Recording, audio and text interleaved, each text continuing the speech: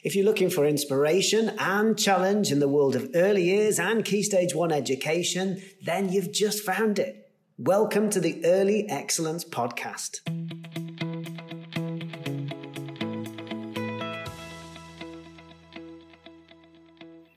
Hello everybody, Andy Burt here. Welcome along to episode 69 of the Early Excellence Podcast. This week, I'm joined by my colleague Luella Ivans as we discuss the importance of real life experiences for our youngest children.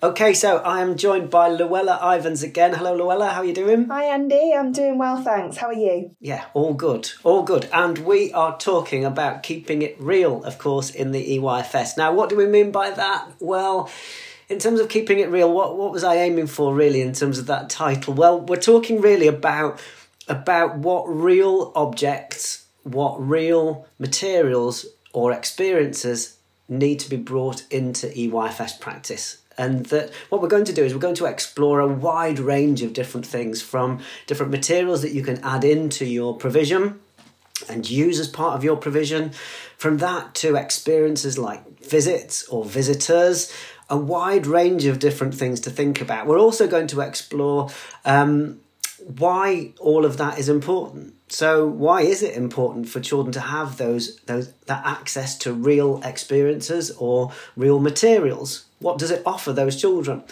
We're going to think about what you'll need to carefully consider if you're going to add real things into your practice, whether that be real visitors, or whether those be objects or utensils. And then we're going to prompt you to have a think about your practice, to have a think about what you currently offer. Okay, so that's what we're going to be talking about as part of this podcast episode. So let's get started. What do we mean by real things? What real objects or what real materials would we offer? Let's start. Luella, can you kick us off? Get us started. What do you think? What real things would we be offering? I think when we think about real things, for me, in terms of kind of my practice in the past, I always firstly think about the home corner, that domestic role play area, because I think it's just such a natural place to bring real things into the provision, isn't it? It's somewhere that the children are familiar with. It's a familiar space. And we often use the domestic role play as a hook into kind of the familiar for children and things that they're used to. So it makes sense, doesn't it, to bring in things like real cups, real plates, whether that be kind of the same materials that they have at home, perhaps, or the same as what they have in the dinner hall, but giving them real opportunities to use proper plates, proper cutlery, cups, saucers, all those types of things that children will see being used by their parents and carers at home.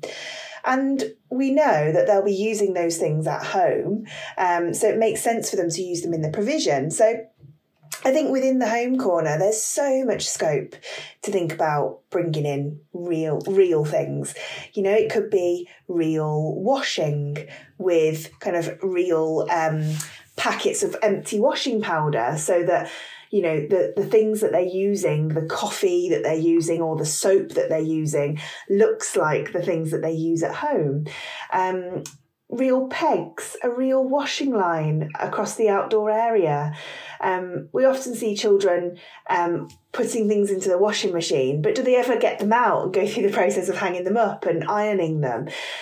So having like real things, real, you know, clothes and kind of bedding and things like that, like they would have at home, will really help support children to make those connections between their learning. For me, Andy, another thing I always think about is kind of that construction outside, whether that be kind of a wet sand area or whether children are using mud and clay to join. But when they're building and constructing, having opportunities to use, you know, real spirit levels on a real scale as well, not kind of half size ones, but real spirit levels, and having opportunities to use real tape measures, like the proper tape measures, the retractable ones, or trundle wheels. So children are actually experiencing what it's like to use real materials in a very meaningful way. Because I think that's what it comes back to, doesn't it? It's got to be, meaningful for children. They've got to be able to see the connection between the materials they're using and real life outside of the classroom as well, I think.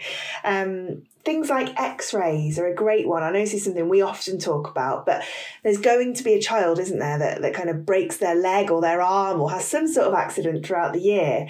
But having opportunities to actually look at real X-rays on a kind of overhead projector or a light box and really explore science in its kind of purest form, I think. You never really get to do that, do you? So we've got to be there offering those opportunities for children to see real things on a real scale in a really meaningful way. What kind of other things have you used, Andy, in the past that have been kind of very real? Yeah, I think what sort of jumps out really for me when I think about real things like this is one particular area of provision that I think absolutely stands out, and that's the woodwork area. The woodwork area is a kind of a leap of faith, I think. Really. I know it sounds like an odd thing to say, but it is. Whenever I talk about woodwork being a brilliant area to offer, I can always see people in the audience thinking, you haven't met my class, sunshine. You know what I mean? That kind of, you haven't met so-and-so. You wouldn't be saying that if you'd met so-and-so, that kind of thing. And I get that. I get that it is a real leap of faith for people and you've got to feel comfortable with it. But I also know, within my own practice, I know that actually, if you do take that leap of faith, often the children who you thought, oh, crikey, what about so-and-so with a hammer? Or what about so-and-so? What are they going to be like when you give them, a real tool? That kind of thing. Actually, they're often the children who respond best to that responsibility, to having something real that you're trusting them with and that you're using. And it is a different area. Completely different area. No, it's not the same as kind of offering, say, a water area or a dough area and saying, right, we are going to model that but basically, you can just come and use it. That yes, with every area there's a degree of modelling, but you're expecting children to pick it up very quickly and to just use those materials. Whereas with a woodwork area, we really need to look at it differently, I think. So it's about building up, I would say, from the very basic stuff and building up an idea that this space is a different area. You don't take resources from this area, for example, into other areas. You don't walk around with a hammer or whatever it might be, a screwdriver. You don't do any of those things. In fact, actually, we start off with an area that probably doesn't have very much in it. Yeah. So a kind of a woodwork bench and some pieces of wood. And probably to start off with, the activity, which first of all would be very directed, would be about using the wood and probably using sandpaper to sand it off and to smooth it down. And that through teaching the children how to use the sandpaper, we're teaching them skills in terms of putting on pairs of goggles, for example, to protect their eyes. We're talking about how we've got to be careful. The sandpaper is rough and you might hurt yourself if you're not careful in terms of using it. And that provides us with a foundation to be able to build from that into perhaps at some point then introducing using a hammer and a nail. And then on to other things, screwing a screw into a piece of wood, all sorts of other skills like that. And that each step of the way we're teaching a skill in order that the children can then, they almost kind of qualify to then do it independently, if you like. And so this isn't really like other areas of provision, which is why I think it's really valuable that we're offering experiences that many children won't have had an experience like using woodwork anywhere else. Even if they've been to a previous setting, there's a good chance they won't have used a woodwork area at all. Conversely, there'll be some children who for them, this makes a real link, a real connection. They've seen somebody at home. It might be mum or dad or granddad or whoever. They might work with wood or with woodwork tools or whatever it might be. And then actually, for them, this is something that makes a link. It makes a connection. There are often it made me think when you were talking about building materials, spirit levels and things like that, using them outside. That provides probably one child in the group. It will provide them with the opportunity to say, I know what that is. Yeah. I can use that. I know all about this. That child sticks their chest out and suddenly becomes the expert in this scenario, I think. And I think the real things in woodwork do that too for some children. But also very much skills-based. The number of physical opportunities that we gain through woodwork. The fine motor and gross motor control that we have, the balance, the using materials with control. There's such a lot going for it, and certainly those are very much real, meaningful experiences in the woodwork area. So that would be my first thing. That's my first thought. Woodwork would be a winner, I think, there. And I think as well, Andy, all of those things we've kind of talked about so far, the things in the kind of home corner, things within the construction area, the woodwork area, all of them are, because they're real, they're really going to support that language development. And they're really going to give opportunities for children to learn new vocabulary and to use that in context. And thinking about, that child who feels like the expert because they know how to use that spirit level, or they know how to join two pieces of wood together. Those children will be able to kind of very probably quite confidently use complex language to talk about those things, and do that with their peers. So that it's really starting to build that shared understanding. And I just think it's so powerful, isn't it? Yeah, absolutely. And I think it's about giving... It's also, I'm going back to woodwork, I think it's about teaching them the skills in order that they can absolutely fly with those skills. Yeah. So they can, if you've taught them the range of skills about joining, about using a hammer and nail and a screw and a screwdriver and all of those sorts of things, you've taught them how to hold each of those tools, you've taught them how to use them safely, you've taught them how to join pieces of wood together and all of those other things, meaning that actually once they've got that, you can then support them in being really creative.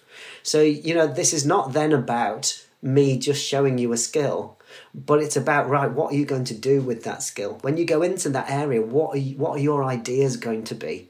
What are you going to create in this space? And that, of course, is language rich.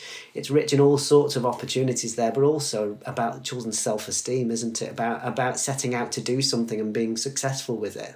Absolutely. And I think we're always striving to develop that self-esteem. And I think those opportunities for children to do something or create something that they're really proud of as well, and to be able to talk about it.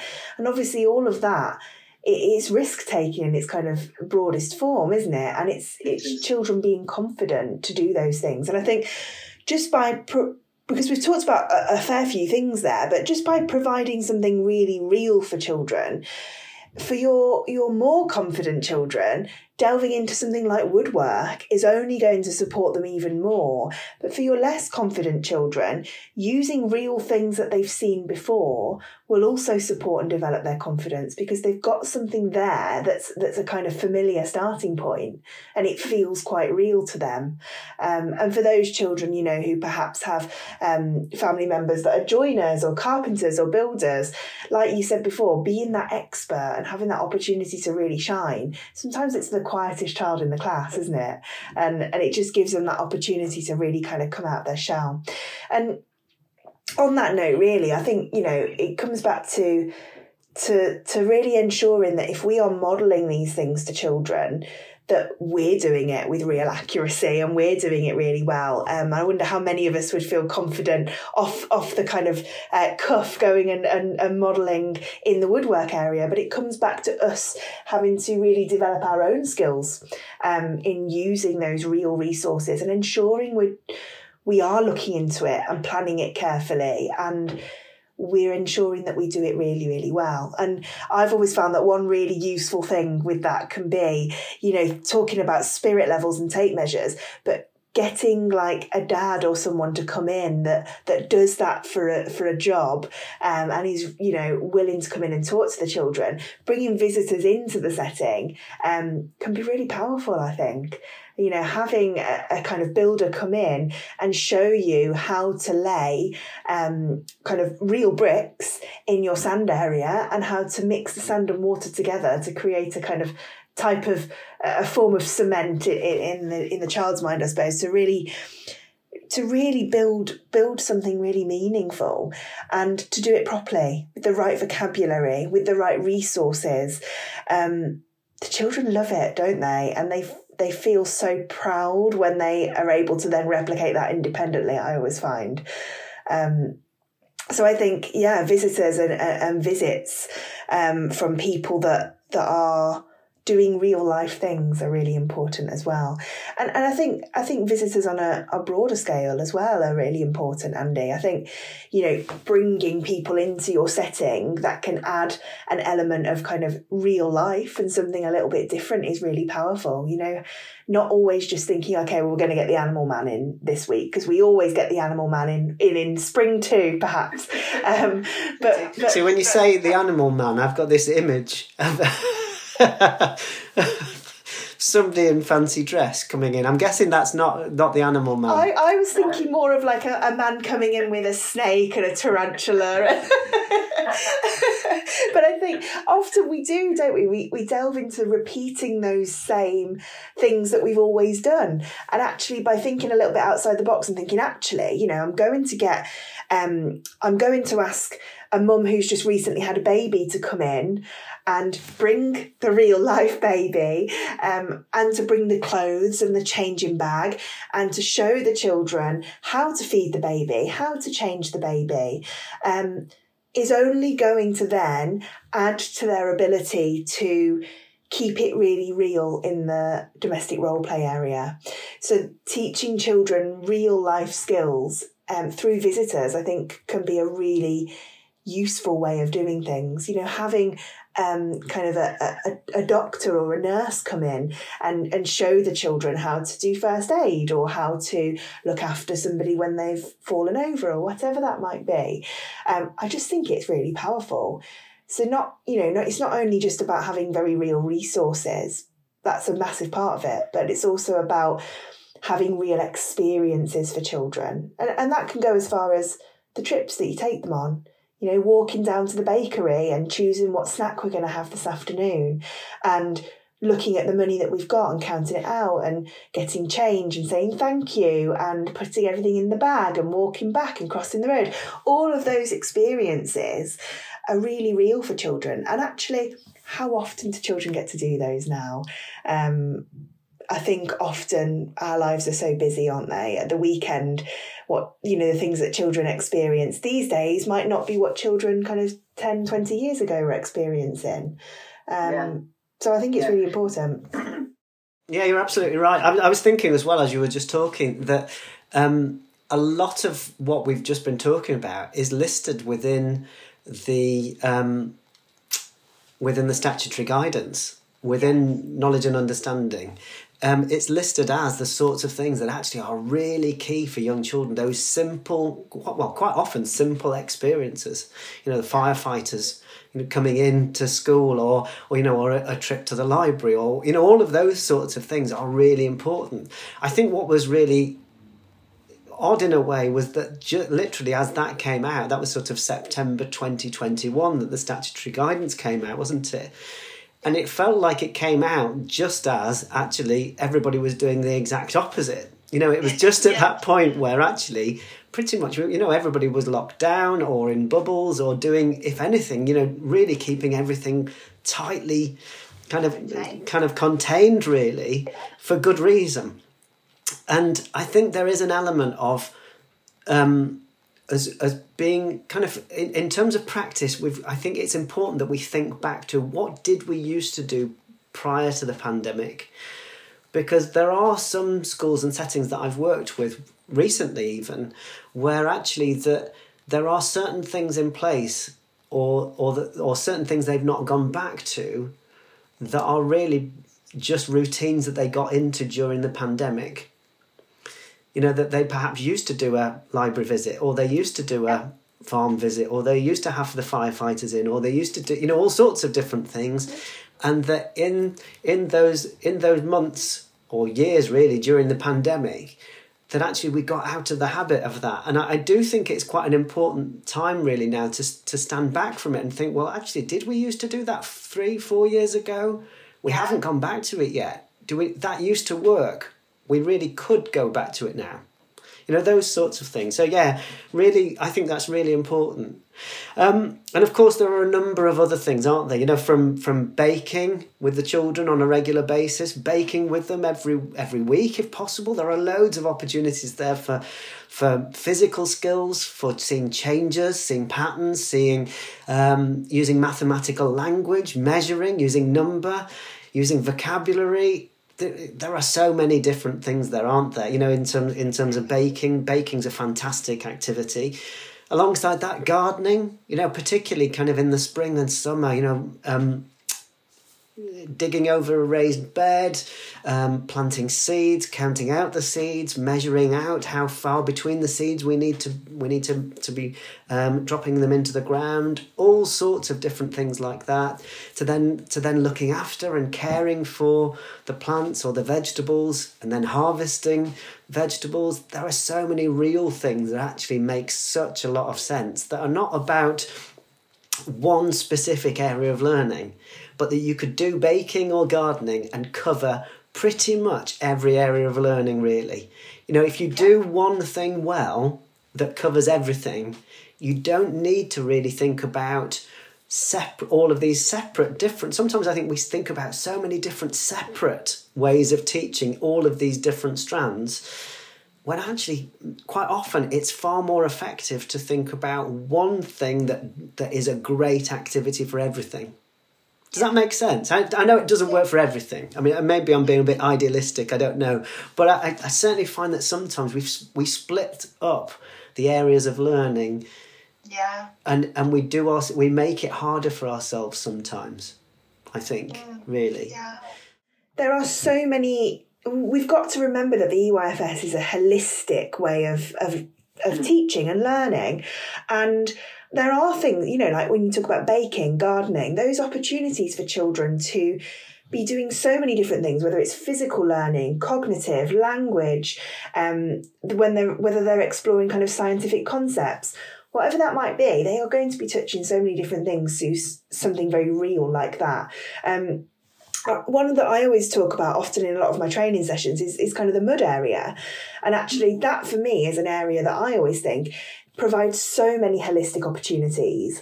And it's something that again, we want to keep it really real, offering children real resources to use in that space, a pestle and mortar so that they can kind of grind up the herbs, having a space where children can grow herbs in the mud kitchen alongside that growing activity, so that and that those herbs for the mud kitchen are separate to the other growing that they're doing, because they know then they can go and cut and trim and use the pestle and mortar to add those herbs to their mud cakes or whatever it might be that they're making. So thinking about adding really real resources into your outdoor space as well will be really important. So have you got things like funnels, spatulas, garlic press, pestle and mortar, all of those sorts of things that will really enhance children's learning, but also keep it really real. So they're thinking, oh yeah, I saw it when Auntie was using the garlic press when we were making curry the other week. And they can then see how they can use that in context as well. So I definitely think keeping it real, I love the kind of title of this podcast, because it very much is about that, isn't it? It's about keeping it real for children, giving them real things to use, real artists' brushes, real spirit levels, full-size things as well. Often we limit children, especially outdoors. We see children outside digging with small plastic spades and small buckets. But actually by keeping it real and giving them, real size or certainly half size spades that they can put their foot on and really dig like you would in your outdoor space. Those things are going to provide far more meaningful opportunities than something that is perhaps plastic or perhaps something that doesn't mimic that real life experience for children. Yeah, absolutely. And I mean, we've kind of covered a lot of this already through the examples that we've given, but I wanted to draw together some of the real benefits here. So we've talked about knowledge and understanding, so that experience of the world around us and understanding of the world around us. We've talked about making connections, making sense of the world around us, that sort of linking to what we might have seen at home, linking what we're seeing in the home corner to what we're seeing at home, all of those sorts of things, and then understanding their world better. We've talked also about kind of taking more care. I think children will take much more care of things if they learn to do so through the materials you're providing. And we do think about, there will be children that will need a lot more support than other children in using some of these things. And I think we've got to be careful that we don't say we're not doing it because that cohort aren't ready for it. Absolutely, you're going to know your children. You'll know those children that need that support. You'll know whether it's your whole cohort or whether it's just a couple of children that will need some one-to-one time really thinking about that. But I think it's important that we really think about, if we're giving children real plates at lunchtime, then why are we not giving them real plates in the home corner? If we're giving children, if they're having access to adult scissors at home, then we've got to question the types of scissors we perhaps provide for them in our nursery class, perhaps. So it's just something to think about, really, weighing up those kind of benefits versus the risks. And of course, risk assess what you're doing, but don't let that limit the opportunities you give to your children, I would say. Yeah, absolutely. No, I think those are really good points. So let's draw all of this together. What I think is really important, I hope, hopefully, fingers crossed, some of the things that we've mentioned will have resonated with people, that they've thought, oh yes, you're right, we haven't really thought about the home corner in as much depth as we could have done, or maybe we've never thought about woodwork, or maybe we haven't really gone back to having visits or visitors since the pandemic, or whatever it might be. Hopefully some of the things that we've talked about will have resonated with people. And just to draw things together, I think it would be important, really, following on from this episode, and hopefully you found it useful, you people out there who are listening. What I'd recommend that you do, what we would recommend that you do, is have a really close look at your provision. And it's quite an interesting thing to do. Do it with your team. Have a walk around your provision. Have a look around. Are there materials within your classroom provision that you think, actually, that would be better if it was something real? It might be a set of weighing scales in the home corner. It might be plates or cups in the home corner. Would it be, ask yourself that question, would it be better if it was real rather than what you've currently got? Okay. And the same for visits and visitors. Have a think, have that discussion with your team. Did you used to have certain routines in place for visits and visitors? It doesn't have to be a fancy visit. It doesn't have to be a great big coach trip. As Luella mentioned earlier on, it could be something as simple as taking a group of children each week to go and get the snack. Or, it could be a group of children or all of your children to go to the park on a regular basis to see the changes as we go through the year. Those sorts of things. So have a really close look at your practice. Hopefully you'll have found our conversation useful, and really think about how you can develop your practice based around some of the things we've talked about.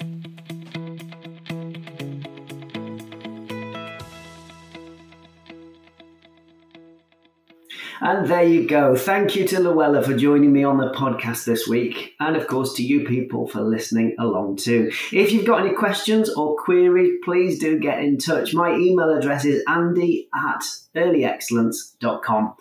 You'll also find me on Twitter @AndyBurtEEX. That's about it for now. Have a good week, everybody, and we'll see you next week.